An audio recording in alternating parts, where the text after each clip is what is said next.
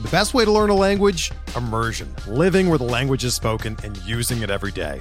But if that's not in the cards this year, you can still learn a language the second best way, and that's with Babbel. Be a better you in 2024 with Babbel, the science-backed language learning app that actually works. Don't pay hundreds of dollars for private tutors or waste hours on apps that don't really help you speak the language. Babbel's quick 10-minute lessons are handcrafted by over 200 language experts and help you start speaking a new language in as little as 3 weeks.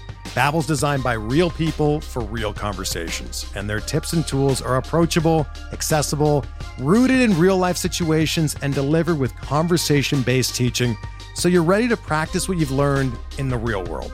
Here's a special limited-time deal for our listeners. Right now, get up to 60% off your Babbel subscription at babbel.com/Blue Wire. That's 60% off at babbel.com/Blue Wire, spelled BABBEL.com/Blue Wire. Rules and restrictions apply. Before we get started with this episode of Bench with Bubba, I wanted to talk to you about rotoballer.com. Win big in 2022 with rotoballer.com's MLB and DFS Premium Pass, which includes 15 exclusive lineup tools, daily DFS cheat sheets, and our new Team Sync platform. Use Rotoballer's exclusive hitter projections, pitching planners, DFS value plays, research stations, lineup optimizer, and more to help you win big. For a limited time, get your MLB Premium Pass for an extra 10% off with your discount code BUBBA, B-U-B-B-A. Just visit rotoballer.com, use promo code BUBBA, B-U-B-B-A for 10% off the Premium Pass for the MLB season, and get started to rotoballin' like a boss.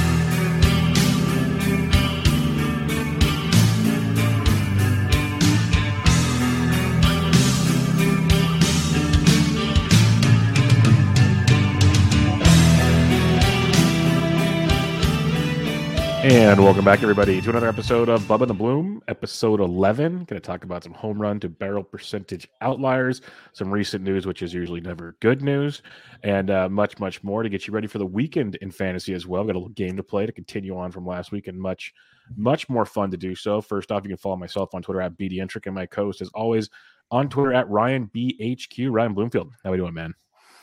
Doing great tonight, Bubba. Got a actually pretty underrated sports weekend this weekend with Father's Day, U.S. Open, College World Series in Omaha, a full MLB slate. Looks like we won't have a Game 7 as the Warriors just wrapped up Game 6 here as we're recording, but pretty underrated weekend sports-wise. So I'm looking forward to that. Before I guess we get into the fantasy baseball people, we will talk plenty. You mentioned it. What do you think of day one of the U.S. Open? It's funny. The first when I turned it on this morning, the first shot I saw was McIlroy in the fairway bunker, hitting it 10 feet and then pounding his club into the sand twice. And I was like, this is U.S. Open. Yep. Going full Sergio on the place. It was great. Exactly. But it was a good watch. A little wind kicked up a little bit afternoon. Didn't have like the vintage U.S. Open. I always like to see like 1 under, 2 under win it. I don't think that's going to happen this year. There's a bunch of guys 3 under. I think the leader's 4 under. So would like to see a little bit harder, a little bit higher rough. But it's still. I think it's going to get tougher because some of the guys that were there like Tuesday and Wednesday, they were talking to some of the groundskeepers that were trying to keep it wet to start the week before it completely dries out. So I think it's going to get fun the next couple days as it gets windier and dries out some more. We might get some backwards numbers coming up there. So we'll see. There's always carnage, like you said, and there was enough of it. Like there were some dudes that Phil finished like 7 over or something. Brooksy wasn't doing too hot. It's some of the big names were struggling, but then there's like the leaderboard always makes me laugh. Like David Lingmerth, Neesmith, like all these there's an amateur up there. Qualifiers, guys, amateurs. You wouldn't expect to be up there, but we'll see. They can do it for 4 days. That's the fun part of it all. I will say, speaking of Phil, that was the most relatable moment when I think he 3-putted from like less than 10 feet And I've been there. Plenty of times. We all have. That's why I have my shirt. 3-putting sucks. So it's fun to watch, but we won't make this a whole U.S. Open show for everybody because Ryan and I could talk golf for quite a while. But we'll talk some fantasy baseball. Let's kick it off with what took place this evening on Thursday night as we're recording. The Mets played the Brewers, and it was an awesome matchup between Tyler Megill and Aaron Ashby. At least it started out that way. Tyler Megill left. He threw a pitch and cringed and called for the trainer. And it was not good. They're calling it shoulder discomfort, but it looked, not good. It's the best way I can say it. So we don't have all the info. We'll find out more on Friday. But initial thoughts, Mr. Bloomfield. Just unfortunate, and maybe just seems like he rushed back too soon. I mean, Megill did look really good the first. I think he had 4 strikeouts. I watched the beginning of it.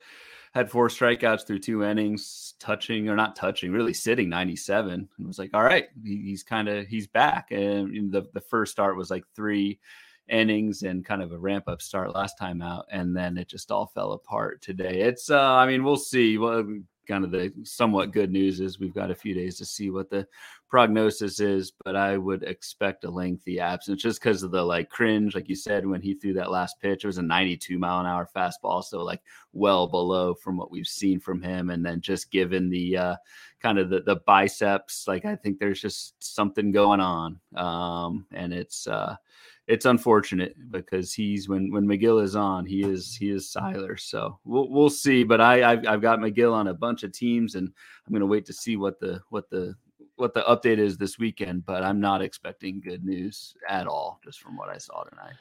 Yeah, I was super pumped to put him in my lineups this week. I'm like, he's back. This is great. And then this might turn into a drop territory if we get the news. I'm really, like you said, I think it's going to be a lengthy absence, and this is going to be a rough one to look at. Obviously, people listening, a drop in a league, you don't have IL options. So we'll see how that one takes place. On the flip side, and Aaron Ashby, he left early, and he was looking pretty good too.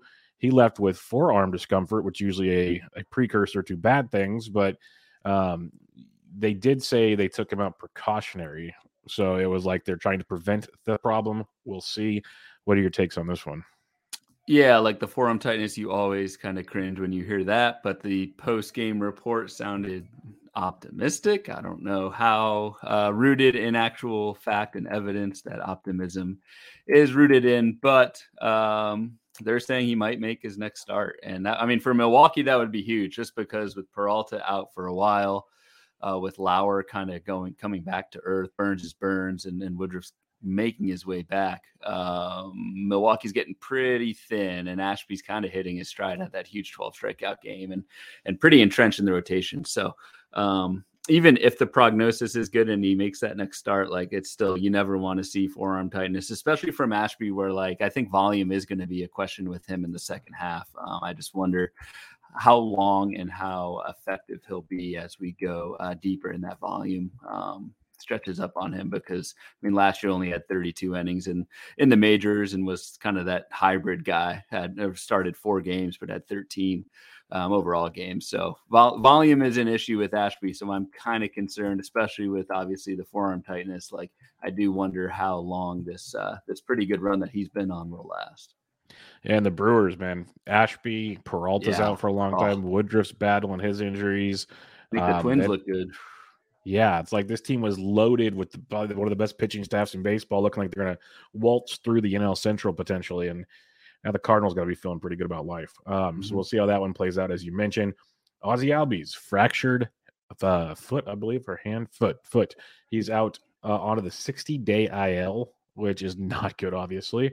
Orlando Arcia has come into play. He's hit safely in all 3 games with a couple home runs. He's been actually pretty darn productive, so he could be an option on the waiver wire this week. But are you dropping Ozzie Albies in non-IL formats? I think I am, and actually this was a question on the Tout Wars, Tout table this week, where it's I think Albies was one of the 5, Peralta, Tatis, which I guess we'll talk about here in a sec, is would you drop these guys? I think Albies is a drop. It's just, 60-day IL is automatically 2 months, and so that just means at minimum he's out until mid-August. It's just too far into the season to hold, and will he even be back mid-August? We don't know. It's definitely a sign to immediately go on the 60-day IL. If there was any hint that it could be earlier than mid-August, they wouldn't do that.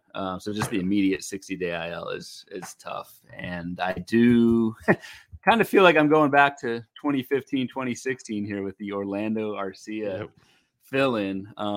Like you said, actually, somewhat productive so far, and I think he's going to play. I mean, he's playing he is the guy at second base now with Albies out. He's hitting 8th in the order, but that's still a pretty good lineup, and we're only in 66 plate appearances this season, but Arcia's got a 13% barrel rate, 95 mile an hour exit velocity, 12% walk rate, 21% K rate, like good plate skills, hitting the ball hard, at least while he's hot right now. I think he's a pickup in 15 teamers, probably not 12s yet, but kind of a blast from the past name who's actually been pretty productive. We'll see if he runs, but yeah. Yeah, no, it'll be interesting. Definitely a 15 team guy. 12s be interesting, but we said the same thing about Brandon Drury at one point in time, and then here comes, it's been quite productive ever since then. So Arcia could be an interesting one if you're feeling the injury bug, which a lot of people are right now. So keep him on your radar and run. Like you said, it's a good team, good offense to be in. So very, very productive. And they are on fire, that team. The Braves are on fire, like 13 in a row right now, and they're doing it with ease, it feels like. They're winning pretty handily. So keep that one on your radar. Fernando Tatis Jr., I think we hinted at it last episode. They were supposed to, on Friday, we're supposed to get his MRI or whatever. It came out a couple days later. Not good. They're not happy with what they're seeing. The healing's been bad. So they've already pushed his timetable back. The fact they said they pushed it back, but there was no what they pushed it back to, that makes me even more concerned with Fernando. Like they could have said, okay, it's like 2 weeks. No, it's nothing. Like they just said we're pushing it back. So he's out for a while. If you've held him this long, it's almost like you kind of have to, it feels like. But this is the risk you took drafting Fernando Tatis Jr. Any thoughts on this one? Because I think if you got him, you're just stuck right now. Got him, you're stuck. It's going to be interesting to see what happens this weekend with NFBC, where people do need to make that decision, where they knew drafting Tatis, especially everyone that drafted later on in draft season, you were going to pay for a half season. And the draft price made sense. Like he was going, 10th, 12th round. Like it made sense if you can get by that first half of the year with a stash, maybe a second one if you had to. Now, I don't have Tatis anywhere, but I would be very tempted to drop him this weekend just because there is absolutely no timetable at this point. And I know you've held on to him this long, but that cannot factor into your decision making. Like a sunk cost is a sunk cost. And I mean, every team's different, depends how many other injuries you have. If you're lucky enough where Tatis is one of 2 injuries on your team, maybe hold out a little bit longer. But I think people are going to start cutting bait starting this weekend in Fab. Without a timetable with injuries mounting up, it just gets that much harder to hold. Yeah, I'm with you. It's tough. It's the risk you took, which like you said, everyone knew it going into it. But it's dang, it's getting rough. And then when he comes back, it's a wrist injury. Those are never good. And the fact it's not healing properly. There's so many check marks of concerns with this situation that makes it very, very challenging, and it stinks. But that was the risk you took. And I'd be cutting bait too, probably, because it's difficult right now. They used to be red suitcases. Now they're just, ILs next to them, and they're mounting in big, big ways, as you mentioned. Yeah, just real quick, to play devil's advocate too. Tatis is one of the guys, and who can just, flip of a script. He could roll out of bed and be amazing the last, 6 weeks of the season. It's not like a starting pitcher where you're gonna have to ramp up and you're going 3-4 innings, that sort of thing. He could go kind of balls to the wall right when he gets back. And I mean that is the appeal of holding him. But yeah, it's a very tricky situation this weekend. Yeah. Jeremy Pena, one of the potential AL rookies of the year at one point in time, goes to the 10-day IL for the Astros with left thumb discomfort. And that's all they're telling us. They sent him back to Houston to get more tests. They haven't told us anything else since then. And you want to talk blast from the past, Ryan. Aledmys Diaz is playing shortstop right now on a very good offense yet again. So it's boy, do you want Arcia? Do you want a Diaz? I probably want Arcia, but Diaz in a 15 playing every day is going to have some longevity. And you're an AL tout. All of a sudden, you have a guy that might play every day. This becomes interesting for a guy like yourself. Oh, he does. I actually need to check to see if he's available in AL Tout, just because anyone with a pulse, especially in that lineup, is roster worthy. Let's see. No, he's already taken in AL Tout because, of course, it's a 12-team AL, and Chris Blessing has him and got him Diaz for $1. So even Aledmus Diaz is not available in Tout or his AL. That is depressing. To go back to the blast from the past name, and like I think one of the decisions listeners gonna have to make this weekend is like if you're filling out that middle infield, Diaz versus Arcia.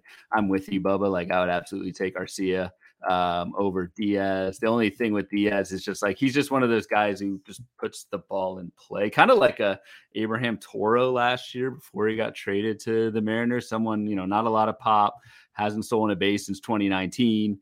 But will put the ball in play and play every day in a good lineup. So that at least nets you maybe 2.5, 3 categories and 15 teamers. But I wouldn't expect any kind of breakout or anything like that from Diaz. I again would probably have him on my waterfall this weekend and in a middle infield standpoint, but pretty low on my list and definitely behind Arcia. Yeah, I'm with you. He's not one of my priorities, but again, waterfall, you want to make sure you walk away with somebody that can play for you. Yep. So he's definitely an option in that scenario. Let's talk another middle infield situation here. Nick Madrigal goes to the IL for the Cubs with a groin injury that they're reporting is very serious. So that's going to be a little while. So looky here, Ryan. We have another avenue to playing time for Jonathan VR. Our boy. Mascot of the podcast. Yep. Actually, no, probably John Birdie probably is. Birdie might be now because that's working out pretty well. Yes, it is. This is what we've been saying with VR is VR is back after the whatever weight training stretchy band to the face thing has started the last 5 days between second and third base. So like VR is going to play. I mean, the actual like guy who steps in at second base sometimes might be Andrelton Simmons, but we've all been there and we all know who Andrelton Simmons is as a fantasy asset. Like you said, going to be a lengthy absence. So Simmons is going to get some run, but again, it's just one more avenue for VR to start racking up those bags. So if his owner, his manager dropped VR because of the IL stint, I would absolutely be aggressive. I feel like I say this every week, but be aggressive with VR, especially if you need bags, and you probably do if you don't have John Birdie. Yeah, potential game changer stuff there with VR. So make sure you make that one happen. Drew Rasmussen, who was one of the talk of the town a couple of weeks back, everyone was going to add him on Fab. Well, it's kind of been a rough ride since then. Now he goes to the IL with a hamstring injury, retroactive. So they're hoping it's not too bad. It sounds like, but the Rays are going to pretty much bullpen this situation until it's back. Thoughts on Drew Rasmussen? Was like probably my biggest regret in my main event. I tweeted this out a couple of times, but Rasmussen was a free agent in my main, like after he was already kind of good, and I lost out 234 to 232. I was the backup at 232, and absolutely regretted it when Rasmussen was on his stretch. He had 6 games in a row of 1 earned run or less and had wins in looks like 4 of those 6. So like a heck of a run, but recently 3 earned runs, May 25th, 5 earned runs at Texas on May 30th, 4 earned runs at Minnesota, June 10th. So like, I don't know if this is, I say it's hamstring. So like not arm related and maybe just he needs some time off and he'll come back. But it is kind of interesting how Rasmussen has not been the Rasmussen that we thought this past few months or a few starts at least. The fill-ins, like you said, bullpen game. I think Rasmussen was supposed to start on Thursday, and it was Jalen Beeks for like 2 innings and Whistler and all those guys. I saw like Tampa recalled Ralph Garza, who is that Matt Garza? Like Matt Garza, exactly. That's what I'm thinking. First thought in my head. I was like, is this a descendant? I don't know. I know nothing about him. I just saw that they recalled Ralph Garza, and I was like, wow, I've not heard that name in a while. But no, fantasy relevance wise, like I don't know if Tampa, especially even in the high minors, has like a starter, if they'll just keep kind of going bullpen games while Rasmussen's out for these next couple of weeks. We'll see. Yeah, that's what it feels like they're going to do because that's what Tampa Bay does best. The Boston Red Sox recalled Jarren Duran. It feels like he's going to be the Edward Olivares of this season. He got called up when Christian Arroyo went on the COVID IL. Last time he got called up was when Jackie Bradley was on the paternity list. Duran led off again. Every time he comes up, he pretty much leads off. They put him right at the top of the order. Yeah, he's playing pretty darn good in AAA. 6 homers, 11 stolen bases, hitting .305. Really not much left to prove at AAA. It just feels like he's not getting a steady run in the bigs this season. With the idea that he might just go back down when Arroyo comes back, how do you feel heading into Fab this week on Duran, who, if he sticks and leads off, it's pretty awesome, but it just doesn't feel like they're ready to keep him there. Yeah, it's frustrating. That's a great comp, as the Edward Olivares comp, as long as for as many times, I think it's like 5 times that they can send him down now in the new CBA. It's frustrating because, like you said, he's either leading off for one of the best lineups in baseball the last few weeks, or he's in AAA. And in terms of like Fab this weekend with Duran, I'm going to be very tepid in my bidding because I think that roller coaster is just going to keep going. So there's Christian Arroyo, but there's also Kike Hernandez, who is on the rebound and probably slots right back into center field, which is where Duran has been playing these last 2 games. So like once Kike's back, he should play over like Jackie Bradley in Boston's outfield. But I don't know if Boston will do that. I can see Duran getting sent back down this time next week if everyone comes back healthy from the IL. So it's going to be frustrating. Like I'm going to be, like I said, very tepid in the bidding just because I believe in the skills. I don't believe in the long-term playing time right now for Duran, which kind of sucks because he's been good. I'm 100% with you on that. And that's the struggle bus there. He's been really good, and we all loved him last year. People were very aggressive on trying to pick him up, and now it's the same problem all over again. It was this time last week or the week before, we were all excited about Edward Cabrera and his 2 start coming up and going on the Fab and all the great stuff. And his first start was really, really good. And his second start was not that great. And now he's on the IL with right elbow tendonitis, which does not make you feel warm and fuzzy at all. So to me, it's just move on from Mr. Edward Cabrera. But do you have any other thoughts on this situation with the Marlins? I'd probably at least in like an NFBC and a 15-teamer hold and just see like how serious this is at the time we're recording. We don't really know. Like you said, it's just kind of tendonitis. So I think you hold for a little bit, see what happens in terms of like his replacement. It's Daniel Castano, who has not really done much. In AAA, I'm not that excited about. He's one of the guys when we do our weekly streamers. He was one who came up for pitching in that wasteland, which we'll get to in a little bit, but not too much. I would hold on Cabrera. You likely spent a good chunk of coin on him in Fab, and you at least want to see that through and see what happens. But yeah, certainly not great news. And I know Miami's going to be treating him with kid gloves if there's any kind of issue. They're going to play the long game with Cabrera, as they should. Kid's a great talent, and they want to be in for the long haul. Yeah, it'd be great if it's a short-term thing because he is very talented and they need the pitching, as you mentioned. So I guess, yeah, wait and see. But come Sunday, if I have no new news, I'm probably moving on. But again, I do a lot more 12s and 15s. So 12s, it's time 12s, to move. I think you're right. In 12s, I probably would move on too. It's going to be an interesting situation there. Well, stop me if you've heard this before. Steven Strasburg back to the IL. This sucks because he just came back after ramping back up from missing so much time for another injury, and he has a stress reaction in his ribs, which he's had before, and this is just not good at all. People spent a lot of money to pick him up too before this last start, and it feels like he's going to be out for some time. So this is not good for one Steven Strasburg, Ryan. I was one of the ones who kind of fell in the trap, and we talked about his first start, like down at 92, but we were like, oh, it's his first time back. Let him ramp up. Maybe we'll get back to 94, 95 kind of a thing. And then this, no timetable. Like I think Strasburg is a drop. Like this all kind of relates to and goes back to thoracic outlet syndrome, which is just such a, like, not impossible, but such a difficult injury to come back from and be effective. And obviously Strasburg has had other health issues throughout his career. He's at an age where he's not exactly a spry chicken anymore. And yeah, I think he's a drop just because there's no timetable. I don't know how long he's going to go when he comes back. If he comes back, it's brutal.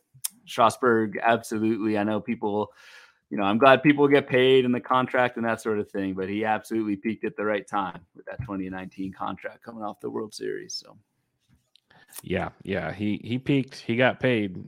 Good for him. But yeah, it's yeah. Oh man, yeah, that's another rough go there. We don't need to talk about that one. That was one I butchered in a big way. Who actually had I think 7 unearned runs tonight. Yeah. They scored 9 runs, 2 earned. 2 earned. He did give up 2 earned at the end. Yeah, 2 of the 9 runs were earned. So yeah, 7 unearned runs is pretty darn impressive, all things considered. So, yeah, that's I guess it doesn't kill your ratios. Let's put that, at least your ERA. We'll see what that does. This one sucked. Didn't want to bring it up, but I guess we have to. Nate Eovaldi goes to the IL. He's sore, but every report, it's back inflammation. Every report saying minimum length, most likely. So let's cross our fingers on this one. But yeah, this sucks. It really sucks, Ryan. I mean, in all honesty, like I've been probably the most or one of the most outspoken Eovaldi guys in the industry these last couple years. And I mean, to be quite honest, like have been very lucky with the stretch of good health that Eovaldi has had recently. Because I mean, we kind of forget, but in 2016 had an elbow injury, 2018 right elbow injury, 2019 elbow surgery, 2020 was a calf. And has been pretty scot-free since then. So kind of playing with house money on Eovaldi the last few weeks. Sounds like it's, I don't know.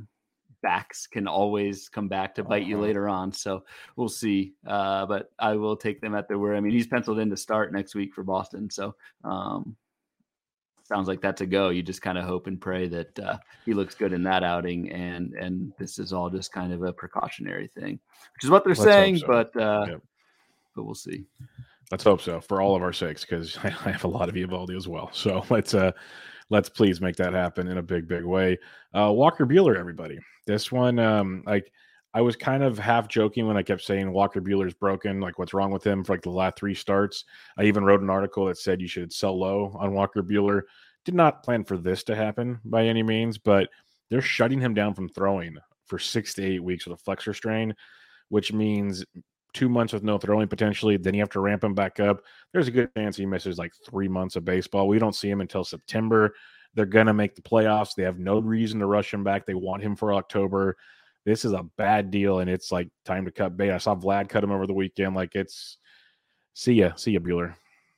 He's a pretty easy cut at this point, just because, I mean, like all the reasons that you mentioned. Plus, he just hasn't even really been that great this year anyway. So, I mean, it opens up a spot in LA's rotation. I guess the timing's okay because, Heaney's coming back. It sounds like Andrew Heaney is returning Sunday. He might start against Cleveland, so keep an eye out for that. I don't know how long Andrew Heaney will be back in the rotation, but yeah, kind of the timing's right. He at least slides back in, and Tyler Anderson's safe, and Tony Gonsolin obviously is safe with his 1.5 ERA or whatever he's got. So LA is going to be just fine without Buehler. I know you don't send too much sympathy, Bubba, their way, but they'll be okay. They'll be more than fine. The fact that, like you said, Gonsolin and his cats are doing crazy things, and Tyler Anderson almost threw a no-hitter on Wednesday night. Like, it's just it's wild is the best way. They just keep doing it. I was on the ITL podcast on Wednesday. I called it Dodger Devil Magic. It's just they find a way to just make it work because that's what they do, and they'll be just fine. I'm not worried about them at all. Last bit of news, and there was much more we could have talked about probably, but I told Ryan we're cutting it off at this because there's just too much negativity in the world of injuries. Jacob Junis went to the IL with a groin or a hamstring strain, a grade 2 hamstring strain, which is not good. So he's going to be out for a little while. I was watching that game live, and when he moved and basically just pulled up, I thought it was almost an Achilles or something, the way he started limping. I'm like, oh, no. So I guess it's better than what it could have been, but it's not great. And he was actually pitching pretty darn good. So It's like Sammy long time. They've been bullpenning it. It's not great because Matt Boyd's not back yet. So any thoughts on this one?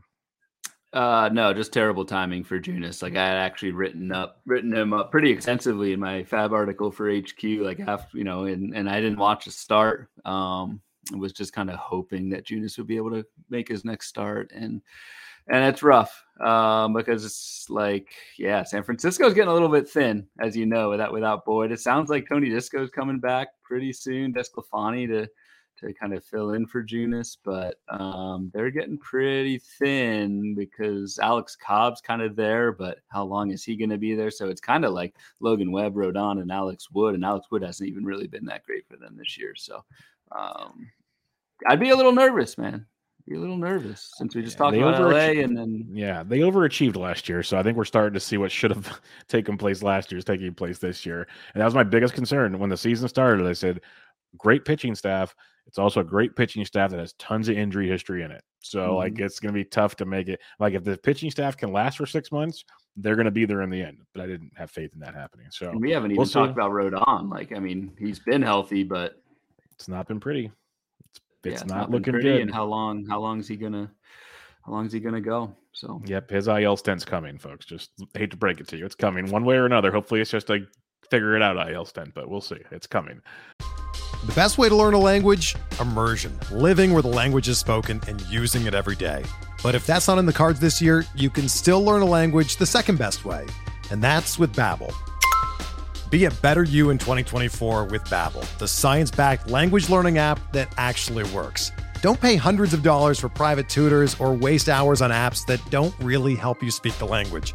Babbel's quick 10-minute lessons are handcrafted by over 200 language experts and help you start speaking a new language in as little as 3 weeks.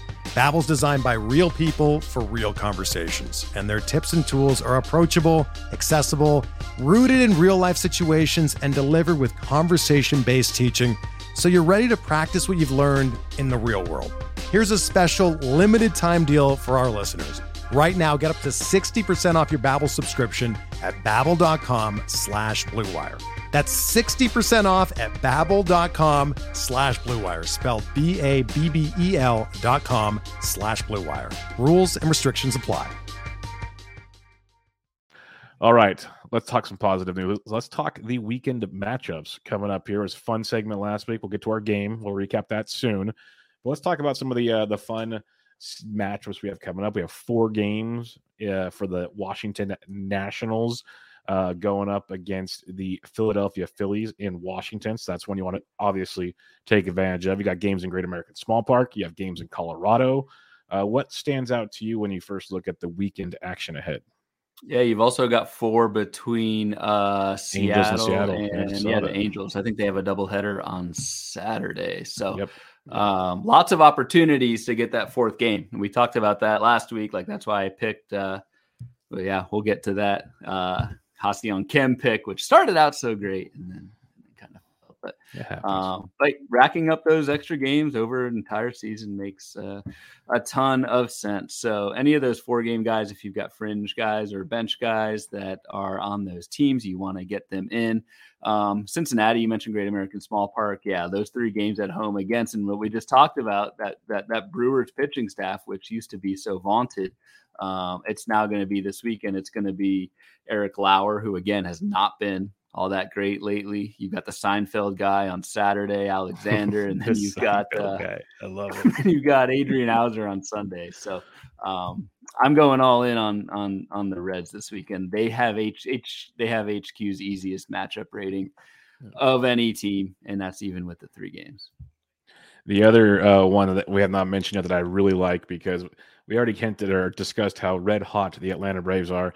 Now you get to go into Wrigley, where it's been hot and just offensive bonanzas, and it doesn't help that the Cubs pitching is just bad. You got Thompson, Steele, and Hendricks this weekend.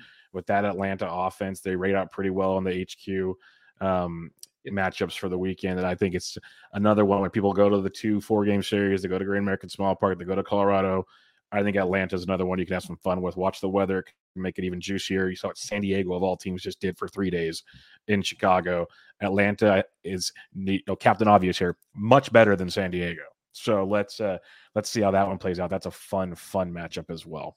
Yeah. Another one that catches my eye is Texas, because a lot of the Atlanta guys are rostered except for our boy Arcia, but like Texas probably has free agents on your wire. They get 3 at Detroit, and it's Rony Garcia, who I picked up for a 2-step this week. So you definitely want to stream against that, the way my pitching has been going. They get Rony Garcia, they get Skubal on Friday, but then Drew Hutchinson Saturday. So that's a pretty easy slate, the toughest slate I think of the week. And this is easily HQ's hardest one, is the White Sox.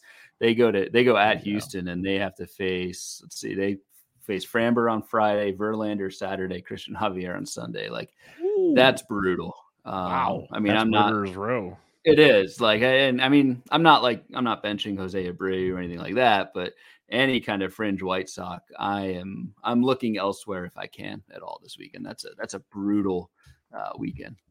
Yeah, Pittsburgh's got a tough one against the Giants as well. That's not going to bode well. Even though we talked about how the Giants pitching and team as a whole are kind of scuffling, you still got Rodon, Wood, and Copps. They face like the three of the better options in that rotation. So and it's Pittsburgh again. We don't say much. We might get O'Neal Cruz. We might not. The rumors every day, it's a different rumor. Depends on the wind blows. Lately, I quote tweeted it. I laughed when they said they're working on his pinch hitting skills in the minors so he can be ready to pinch hit in the bigs. I'm like, you guys are unbelievable about how you're holding him back. But so keep an eye on that. That could be fun. But it's going to be one of those weeks where weather's heating up, folks. The balls are flying. And we'll get into home runs here in a minute. But let's talk game. So do you want to recap our game from this past week? Yeah, let's do it. I got a little split. cocky. You can't even be mad. You can't even get mad. I know, dude. I don't want to. You sounded sad all of a sudden. I didn't come here to split, man. I came here to win. As they say, baseball's a long season. We're good. Yeah, so I picked Ha-Seong Kim as my hitter. You picked Bryson Stott, and just as a reminder, this is over the weekend. This is for hitters, runs, RBIs, and hits. Just adding them all up. Who got the most? You took me to town. Bryson Stott had that, I think, 3-run homer one of the nights, so had 7 total runs, RBIs, and hits. And Ha-Seong Kim front-loaded his production. 3 hits Friday night. I was feeling good. I was going to start talking trash. I decided not to, which is probably good because Kim went 0 for the rest of the weekend. And he was one of those guys who had that 4-game weekend. So his last 3 games were brutal. So you took me on the hitter side, 7-4. Pitcher side, I took German Marquez, and this is just strikeout. So like Marquez beat your boy Stripling 6-4. What I will say, though, like Stripling, man, that was a week for him. And that was a great call by you. I think he gave up 1 hit in each of his 2 starts last week. Didn't have a ton of strikeouts, but 2 wins. Ratios were elite. I technically won with Marquez over Stripling, but if you're talking roto and 5 category production, Stripling takes the cake. So well done last week, man. You too. It's fun. It's a good little competition we have here. It kind of gives us something to dig in on. And let's talk about our hitters for the week. And I guess I'll start, and I'll let you have your floor. But you mentioned the Texas matchup, and this is why I went with one, Ezekiel Duran. And he slid in because what we're doing is 12-team OCs, 50% or less rostered. He's 48% right now. And this guy's been raking since he's been called up. Big numbers in the minor leagues, 7 homers, 7 steals in his action. He's been a little bit of power speed guy and batting average throughout the minors. Since he's been called up, he's hitting 326, 2 homers, 2 steals. Strikes out a lot, but that doesn't matter because he just keeps hitting. Got a 5-game hitting streak heading into the weekend. He gets on pretty well, scores, like we're talking runs, hits, and RBIs. He's going to be, like, if you just look at his last, 3 games, he's got 4 hits and 2 runs and 2 RBIs. Let's just do that this weekend, and I'll be in business in those great Detroit matchups, as you mentioned. So I will take Ezekiel Duran. Who's your hitter? And yeah, I like it. And he definitely will not be 48% rostered in 12 teamers after this week. Just because of even just the homer stolen base. 2 steals already. And Texas is going to play him. So I like that call. I went with another volume play. Washington gets the 4 games, like we said.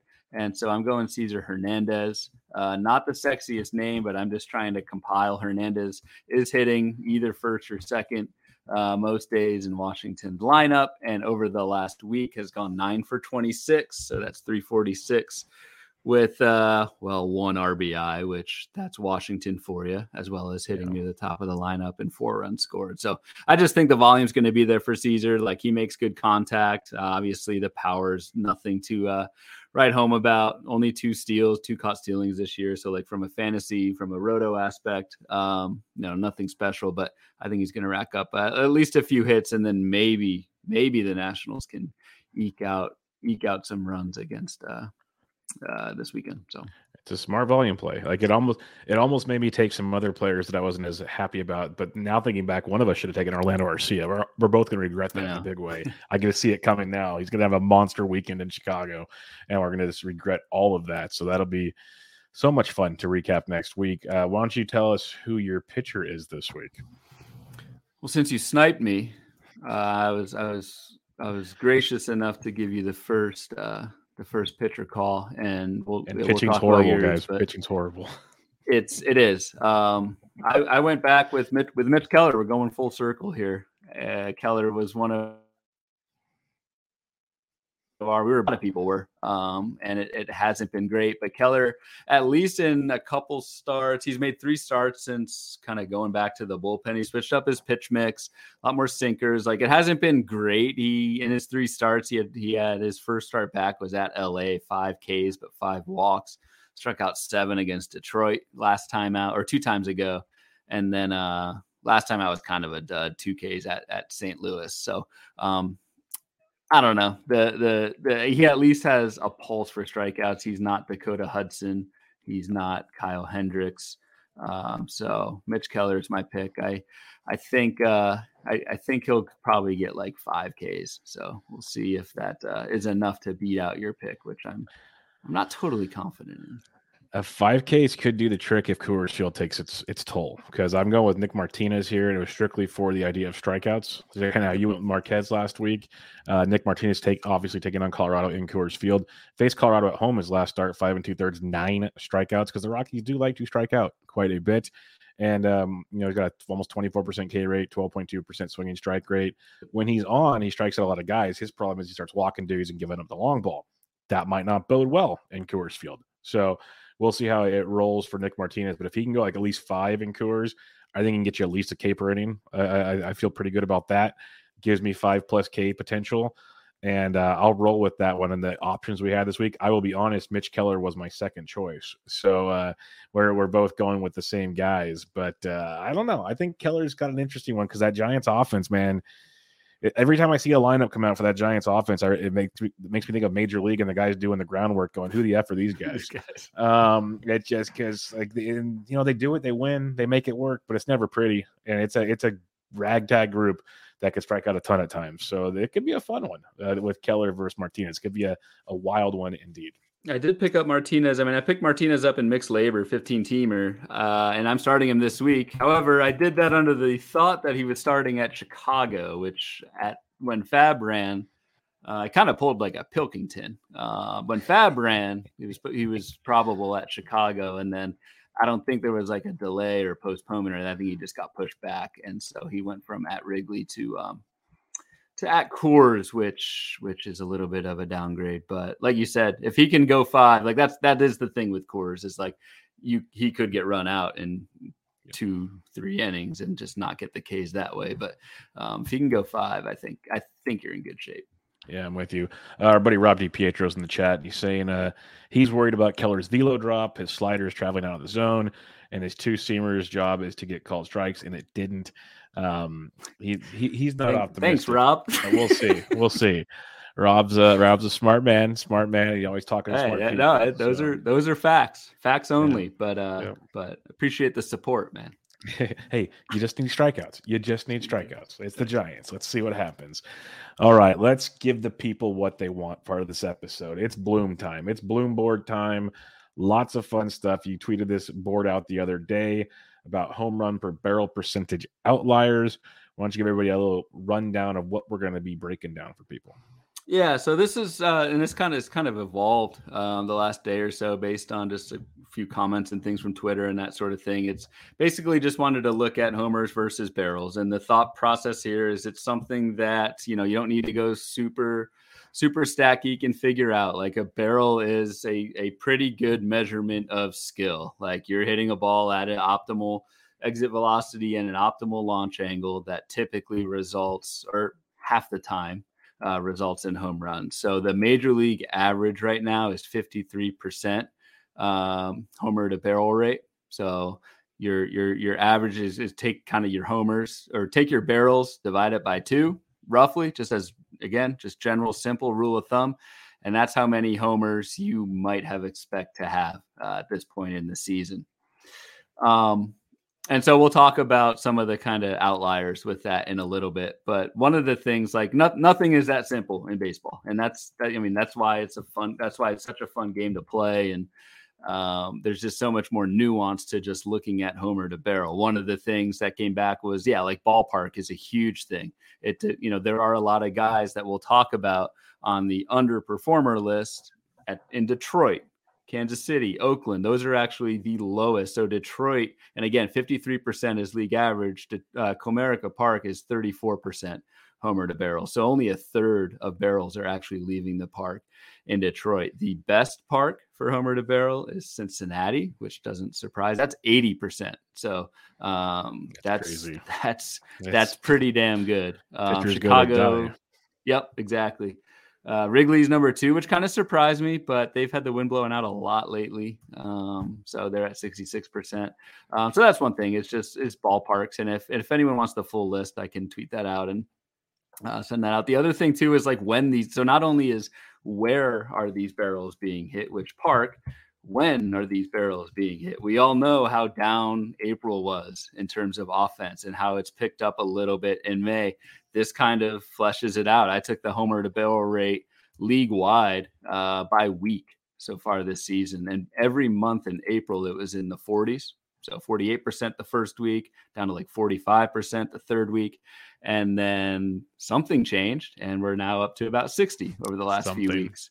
So if you were hitting barrels, if you were hitting your barrels in April, you just kind of got a little bit unlucky because the ball wasn't what it is now. Weather was not as good as it is now, and that sort of thing. So just a couple of kind of things that I put numbers to that are nuance wise with like something as simple as homer to barrel rate. There was also a really good article by Eno Saris in The Athletic about pulled versus opposite field barrels and how much worse opposite field barrels are. Mostly but due to side spin. We were talking about golf on the front. Like I hit it. I want to hit a draw. I typically hit a draw off the tee because it actually spins further and goes further than a fade. It's the same kind of thing with barrels and where it hits. So again, a lot of nuance, a lot of context, which is just really fun to kind of dig into. But at its kind of general, if you just want to take a general kind of range of what you would expect from someone based on their raw skill and ability to barrel it up, just take their barrels divided by 2, and that should more or less be what their home runs are at. Some guys have a lot less than that, and others have a lot more, and that's what we'll kind of dive into next. Yeah, it's a great stat. Like I think we talked about it in recent episodes. I know Toby and I talk about it a lot when we're trying, especially in the preseason, trying to evaluate guys. Were they lucky? Were they unlucky? And we like to look at the home run per barrel rate. I think it's a really, really important thing because it's like some guys, wow, they hit so many more home runs this year than in years past. Well, how many barrels do they have? Like we look at guys that there's certain guys in baseball right now. We'll talk about them like have like 4 home runs in 1 barrel. Like there's like at least 3 lucky home runs potentially. And it's just like certain things like that. Maybe they're pulled, like you said, and that's a big difference. One thing from Eno's article that people should go check out. Another thing he mentions on the opposite field thing, it's been even worse this year because of the different baseballs and humidors. That it's really taken a toll where when the ball was lively, it didn't matter where you hit the ball, it would still fly out. And that's one guy we're going to talk about here in a minute that really is getting hurt by the opposite field approach. So definitely something to think about. And that's why they say pulled fly balls are always great. And there's no doubt about it. And that's why the Pull Hitter podcast with Rob DiPietro makes so much sense. So make sure you pull those baseballs. Let's talk about some of the guys that aren't doing so well, the underperformers on here. And we'll start with Ke'Bryan Hayes. Let's start with Ke'Bryan Hayes, who every season people are like, okay, he's going to do it. He's going to do it. He's got 20/20 upside. He's got all this stuff. He's got 2 home runs with 2 home runs with 11 barrels right now. So he's underperforming, given Pittsburgh, not one of the better ballparks. They're the 5th worst place to hit home runs. And, the weather is not always great there. A lot of factors could come into play with Brian Hayes. So what's your thoughts on him? Because it's one of those things where we look at quality of contact metrics. We look at X stats. We look at things to try to be like, okay, positive regression should be coming. But when he's playing in Pittsburgh, is positive regression coming? Like, those are some things you got to calculate like you're talking about. So what's your thoughts on Brian Hayes? I actually think Hayes is a really good buy low opportunity. Like, he should have probably 5 or 6 homers. Like you said, Bubba, he does play in Pittsburgh, which is that kind of 5th worst. They're at 44% homer to barrel as a park. But Hayes is still hitting. He's hitting 272. He's got 7 bags. Like, the production is there. The speed is there.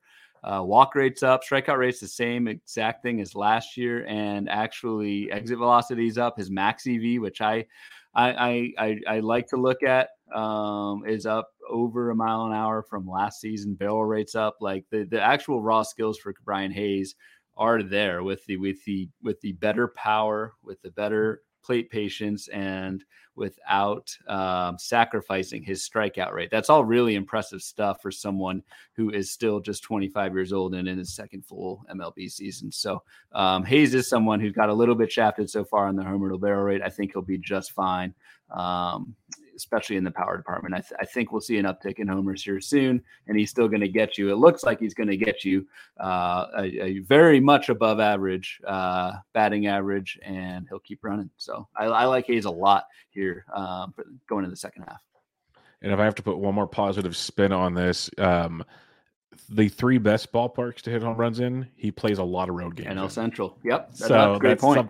Something to keep in mind as well. It's, he's probably already played some, but on a season, that'd be 27 games in those 3 ballparks. So let's just say he's probably got 18 to 20 more to go. Let's just for fun.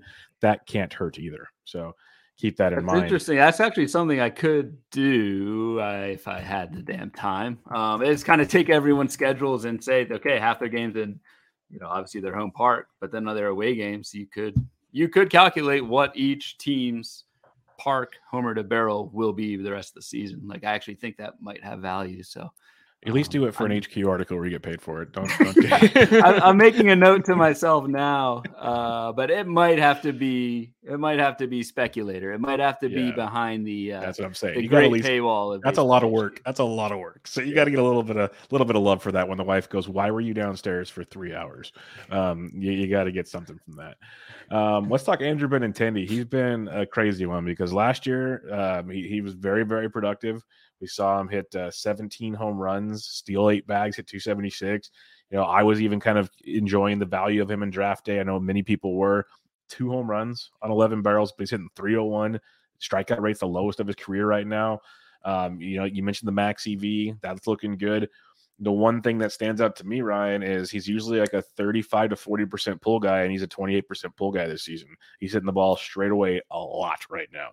That could have something to do with it, but do you have anything else on him?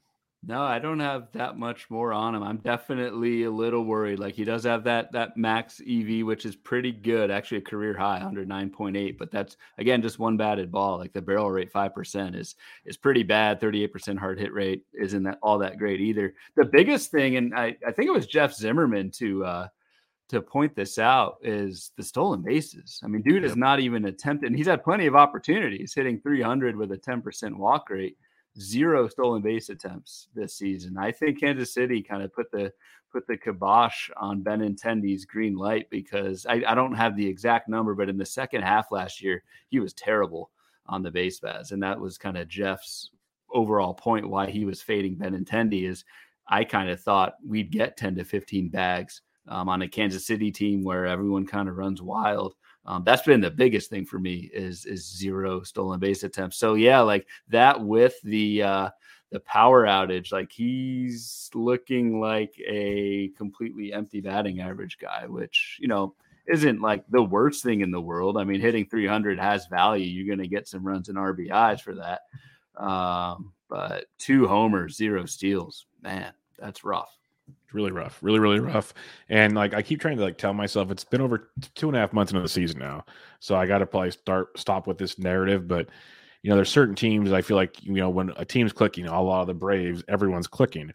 The Royals for the first month of the season, they all stunk, all of them. And they're starting to kind of get it going, but it's not consistent.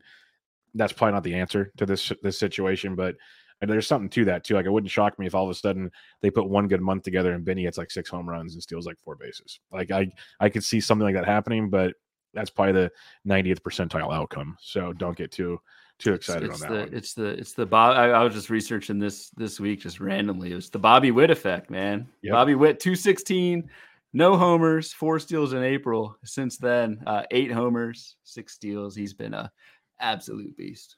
Yep, he's been awesome. Not on the homer to barrel list, but let's talk about a name that a lot of people that don't play in probably 15-team leagues, maybe some 12s, know about, but less than that probably don't. And that's Christian Betancourt. And this is a fun one because in like deeper formats, 2-catcher leagues, people were speculating on him probably like a month or so ago. Like, he's going to play a lot, first base eligibility, catcher's eligibility.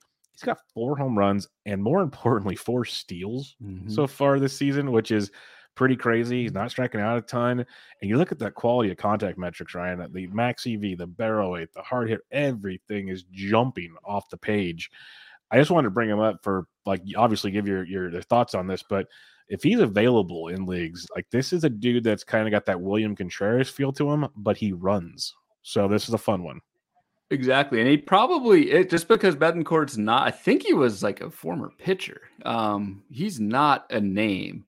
Yep. And he was kind of the flavor of the week in 15-team fabs, like just last week. So if you're in like a 12-team or even in a 1-catcher league, like, Betancourt is definitely someone who you want to grab, just because, like, I mean, for all the reasons, Bubba, that you mentioned, like, he's been unlucky with the homers. I know Oakland is. So Oakland is the second worst park for homer to barrel, 41%. But Betancourt's at 25%. So, like, the hard contact is there. And like you said, he's running, he's playing every day. And I mean every day, because he can play first base as well, and has played a little bit of first for Oakland on a team that is just going to let him play. So Betancourt is, I wouldn't be surprised, honestly, if he's like a top 10 catcher rest of season, especially if any semblance of that speed game continues. I think he's a must grab. Again, probably snatched in your 15-teamers last week, but in shallower leagues, you want to grab him. Yeah, definitely. He's one of those guys that people gave me a hard time when I said, because I like to get at least one good catcher, sometimes 2, just like I don't have to worry about it. But this is one of those years where it seems every week there's like 1 or 2 guys you could stream catchers. You've been right saying now, this, yep, and it works. And it's just one of those deals that, will it work next year? Who knows? Like, it's one of those things, but it's an interesting philosophy, that's for sure. Freddie Freeman, the one everybody wants to talk about, 5 home runs on 20 barrels. 5 home runs, 6 steals on the season. You look at his overall profile, like his quality contacts, pretty much in line with most of his career numbers, nothing too crazy. But we talked about the opposite field stuff, Ryan. 35% oppo rate. Last year was 25, 29, 28, 25. That's his usual numbers. It doesn't seem like a big jump to some, but that's a big jump, especially when the ball changes. So what do you got on Freddie Freeman? Yeah, I mean, even despite that, like that it's a really good point. Something I did not pick up, especially when because I was not aware of the pulled versus opposite field thing with barrels. And since you mentioned that Freeman stat, like that definitely does matter and is contributing. That said, not worried like one bit about Freddie Freeman. The contacts, I mean, the skills are pretty much exactly where they've been previous years. So, I mean, we saw this last year with Freddie Freeman. I make this example a lot, but he was this bad last season, almost this deep into the season, ended up hitting 300 with 31 homers. And already has those 6 steals. So, like, I think the power is going to come back up. I mean, Freeman has the most barrels of anyone on this list with 20 barrels and just 5 homers. Like, even if a lot of them are opposite field, I expect that to shoot up, especially because LA is the 5th friendliest ballpark for homer to barrel at 59%. And there's Freeman at 25. Like, the power outage is over. The power is coming, I think. Yeah, it will. He'll get his. I was not too worried. And it gets warm down there, and that's why that ball flies out of LA. So people should be just fine. Before we move on to overperformers, do you have any other the underperformers you'd like to talk on here? Because Reyes has been hurt. Cooper's on the IL now. AJ Pollock's finally back. Baum is doing what Baum I always thought would do. Baum and got Baez, McMahon are killing me. But anybody here you'd like to discuss? I want to talk to Nick Gordon, number 1 on the list. I had no idea Nick Gordon has 12 barrels on the season. That's when I tweeted crazy. this out, I mean, that is wild. That's more than a lot of who we think are power hitters. It's probably more than his teammate Luis Arias. I'm gonna look that up while you talk. Could be more than no, Minnesota's been pretty good as a team. But when I tweeted this out, so I just kind of in one of the notes, at the time, I think Machado has had another barrel or two, but Nick Gordon had the same number of barrels as Manny Machado. And it's just, it's crazy. The barrel rate for Nick Gordon is 12%. Like the strikeout rate's at 23%, not walking a ton, but like one home run on 12 barrels is the lowest homer to barrel rate in all of baseball for anyone over 10 barrels. So that really jumped out to me, just because I don't think of Nick Gordon as a power guy, and he probably isn't. Like, even this barrel rate is probably over his head. But someone who, again, only has that one homer on the surface, if he hits anywhere like he's been these last few weeks, like, that homer rate's going to tick back up. He's running a little bit, got 3 steals, hitting 254, which isn't going to hurt you. Nick Gordon is someone who, like, I had no idea had been this good beneath the surface, and just not, the results are not there. But that's the quintessential by the skills, not the results. And that one really jumped out to me. That's surprising. Very, very surprising. Yeah, Luis Arias, 7 barrels on the season. So he's got cannot touch Nick Gordon. Nope, crazy stuff there. Let's talk some overperformers, I should say. I'm going to start with Brian Reynolds on the season. 11 home runs, 10 barrels. It's 110% rate. The overall season production was slow, but in the past month, since May 17th, he's hitting .320 with 7 home runs and 2 stolen bases. Of those 7 home runs, only 5 barrels. So he's overachieving in that sense as well. And one of the funny things is we talked about Brian Hayes' home ballpark. Hate to break it to people, that's Brian Reynolds' home ballpark as well. Now, I guess we could really get down to the brass tacks of it. Is it a right field ballpark? Is it a left field ballpark? I'd imagine, I'm pretty sure left field's a little more spacious in PNC. But what's your thoughts on Brian Reynolds, who some people were ready to like almost give up on at one point in time, and now he's back to looking like Brian Reynolds? Yeah, a lot of it was, that brutal April, 194 in April, 2 homers and 72 at bat. So, like, he's got 9 homers since May 1st, but the barrel rate is not there for him. A lot of the metrics on HQ, I use at HQ, we call it XPX, which is basically barrel rate before barrel rate was a thing. This is probably 10-year-old metric, but it's really tried and true. It just looks at your hard hit line drives and hard hit fly balls, which in this StatCast age is a barrel. And Brian Reynolds, even in his hot streak since May, has been well below average, league average. He's got like 82 XPX, and league average is always 100. So he's 82% of league average, which is not that great. So I'm actually kind of worried about Brian Reynolds, despite the hot streak. I think if you're in a trading league, you pump up how great he has been over this last month and a half. And I'm trying to sell high. As someone who had a lot of Brian Reynolds last year, thank him for his service, but I think this hot streak is just that, just a streak. The only devil's advocate thing I'll bring up here is I think he might get traded, and that could get interesting if he goes to a certain team or ballpark. So that would help. To keep in mind. That would help, because like, how tough is it to play in Pittsburgh every day if you're him? Like, you're the man. You're on a team going nowhere. That will help. Yeah, that'll help a ton. Jose Altuve, 12 home runs, 12 barrels. For those doing math at home, it's 100%. He's also has a 53% pull rate, and he's got the Crawford boxes in Houston. So he's got the Alex Bregman syndrome going on. What's your thoughts on Altuve?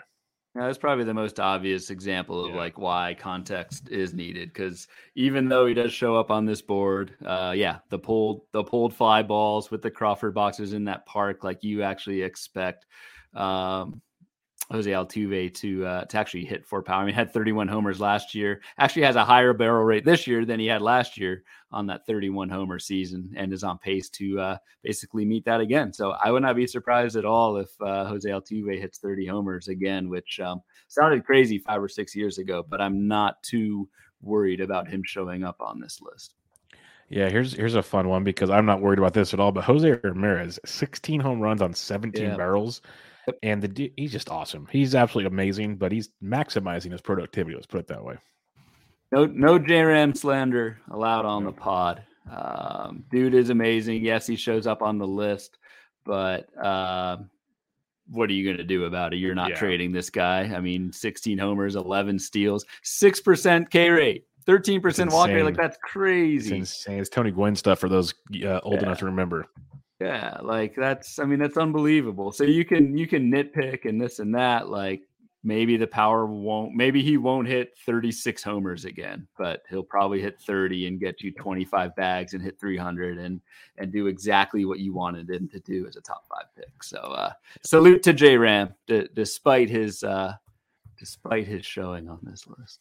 He's making me feel really good when I said I wanted Trey and J-Ram 1-2. So it's so far so good in that regard. But the dude's awesome. Part of me wants him to stay in Cleveland so he can just kind of keep flying under the radar and doing this. But part of me wants him to go like contend somewhere. So we'll see how that one plays out. He likes Cleveland. I think he does. He's there. He just signed a contract. So Mookie Betts, after that, his hip was hurting and he stinks session to start the season. 17 homers and 19 barrels. You're not worried about him.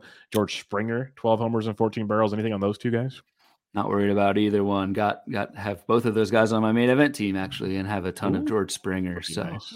That is that is nice. Mookie, I think I had like the 13th pick, and I took Mookie and started with Mookie and Trout, and Springer fell to like the 6th round. I got Alcantara in the 4th round. You think I'd be winning the league? I was about to say, where you got the standings on this one, Ryan? 5th, which is good. Like I don't want to poo-poo. Like I'm in the upper 3rd. Have had some equally bad picks, but that core has been pretty great for me. So no, not worried at all about Mookie or Springer. Here's a wild one for you. Randall Grichuk, who's been just a power machine throughout his career in Colorado, which not a top 5 barrel ballpark, which people are starting to get wise to the fact that it's a BABIP ballpark, not so much a home run ballpark, which is good to see. People are noticing that. But 5 home runs on 4 barrels. His barrel rate this year, I look at it, 3% barrel rate for Grichuk. The hard hit rate's still there, so that's not bad, but it's been really rough. And again, his pull rate, if you just look at that right now, it's 28% this year, and it's usually in the 40% or higher range. So he's not comfortable, it looks like, in Colorado. It's the best I can say. What's your thoughts on him? I mean, I have no and I have been a big Randall Grichuk fan. And when he got moved to Colorado, I was like, giddy up. Let's do this. Because I know that was our first show. That was our first show. Yep, that's right. It was that's right. The premiere edition we had that just broke. And the big reason I was excited is because yes, Coors isn't a power park, but Grichuk has just had such elite power at the time that I didn't think the park would matter. And he was a little bit batting average challenged. And I thought Coors would just basically round out that package. And damn, I have no idea what is going on with Randall. Like, this is the type of thing where I just kind of speculate and say hidden injury. Like, is he hurt? Like, I mean, right? What else could this possibly? Maybe he just hates living in Denver. I don't know. Change of leagues, like, that's always hard. But yeah, a 3% barrel rate for Randall Grichuk. Like, when I ran these numbers, that is absolutely the name that came out, because not only is the power just it's not down, it's gone. Yeah. And the strikeout rate is up a ton. It was right at 21% in each of the last 2 seasons, and that's jumped up to 28%. So it's not like a change of approach thing where he's trying to make more contact and take advantage of Coors as a BABIP park. It's just nothing. Like, it's just really, and he's only 30 years old. Like, it's not an age thing. I truly have no explanation for it, and this is someone who I'm going to have to eat, because I was pumping Randall Grichuk once the Coors trade happened and that playing time opened up. And it was a valid statement.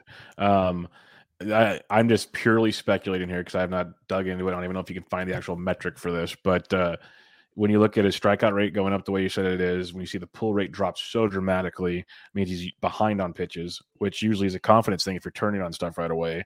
He's either injured or B, he's just lost right now. Like, he's so lost at the plate. The hard part is a friend of mine I know, I'm asking for a friend, just can't cut him. just can't cut him because he plays half his games at Coors Field and just knows how good he can be. Should this friend Ryan just cut Randall Grichuk, or is he worth holding on to? I think at 12 he's a cut. I cannot. It's tough. I don't know. You can't have this in a 12. It's just and there's again so one of the things I do, and I do this for the forecaster. It's like actually the first thing I do when I get someone's box is I go right to RotoWire, shout out RotoWire, and I go to the news log, and they've got a really cool feature where like any little injury, they got a little red button, and I just look for those red buttons and see when it happened, what was the injury. And for Grichuk, there's really not much. There's an April 16th, missed 3 games with a tight back. So maybe something there. We talked about backs with Eovaldi early on. Maybe something's lingering there. But other than that, he missed a game due to illness and May 11th. Like, I'm not seeing anything in terms of missed time or anything like that where he's been hurt. So with no explanation, with skills like this, I think he's one of those guys where he's now like a Coors streamer, where I still probably stream him in heavy Coors weeks, but I'm probably cutting bait in 12s and maybe holding 15s, but probably not starting him that often, which probably means a cut there too. Yeah, I know my friend just starts him on weeks that he's playing in Coors and benches him the other weeks, but that might be a better spot to stash someone else, it sounds like. Anyone else on this list? Matt Carpenter, I just can't believe anything I watch with that. It's all right, short portion, right, pretty much. You got Garver, Luplow, Paredes, Rios back on the IL. Anybody else that stands out to you worth discussing?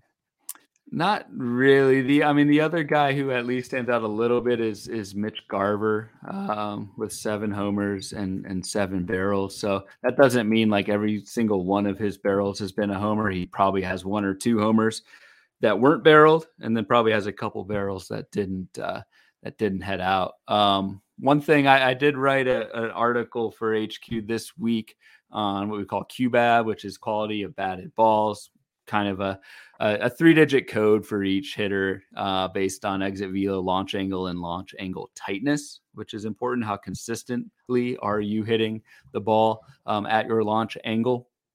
And Garver stood out as someone who actually really made some gains over the last month. Like, he was terrible in April, hit 177 with 2 homers and 62 at-bats. Started to pick it up in May, hit 300 with 4 homers. Like, that's, again, as a catcher, that's really good. And then he's been on COVID list for, I think, a week now. So that was probably the worst possible timing. So just someone who kind of stands out as someone, yes, he makes the list with only the same number of barrels as Homer. So from that aspect, probably overachieving a little bit, but just the kind of the trend of that production, how bad he was in April, and then he's picked it up in May. Like, when he comes back and he's healthy, wouldn't be surprised to see him kind of kick it right back into gear. For sure. I like that a lot. All right, Ryan. Well, that's going to do it. We have no listener questions this week. That's a bummer, but it's okay. We had a lot to talk about, as always. Any final thoughts as we head into another week of action? We have Father's Day. Happy Father's Day to you, Mr. Bloomfield. Yeah. We have the U.S. Open, which I'm pumped for, and got tons of baseball.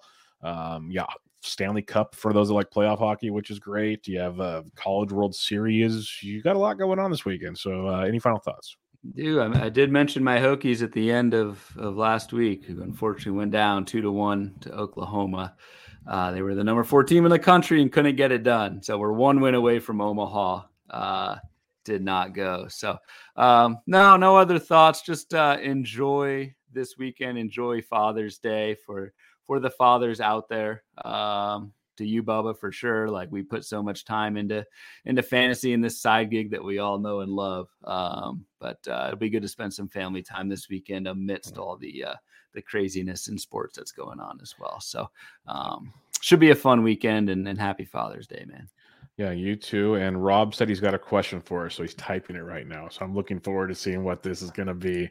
It'll probably be something about Mitch Keller or he says, "You want a question?" And yeah, it sounds like he's fired up for this one. So yeah, he's got one. He's stuck it out the entire show with us, so that's fun. But yeah, it's going to be a fun Father's Day. I'm looking forward to it. Big day. We're going to the water park. Looking forward to it. Father's Day is Sunday. He says, when will you do Fab on Father's Day? Yeah, it'll be Saturday. I'm gonna do Saturday night and then cross my fingers basically. And if luckily it's not till 7:00 our time, so I can kind of squeeze something in towards the end.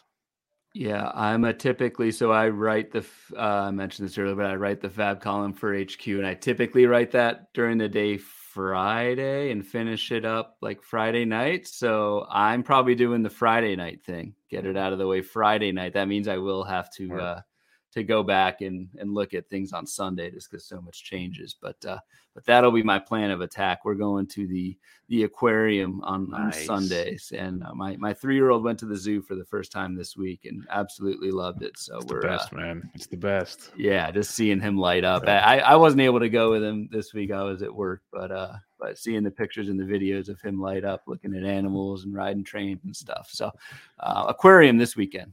That'll be a blast. I did that last Easter, I think it was. So enjoy that. Have fun. We'll do this again next week. Everybody make sure you check out Ryan on Twitter at RyanBHQ. I am at BDentric, and this was Bub and the Bloom, episode 11. Catch you guys next time.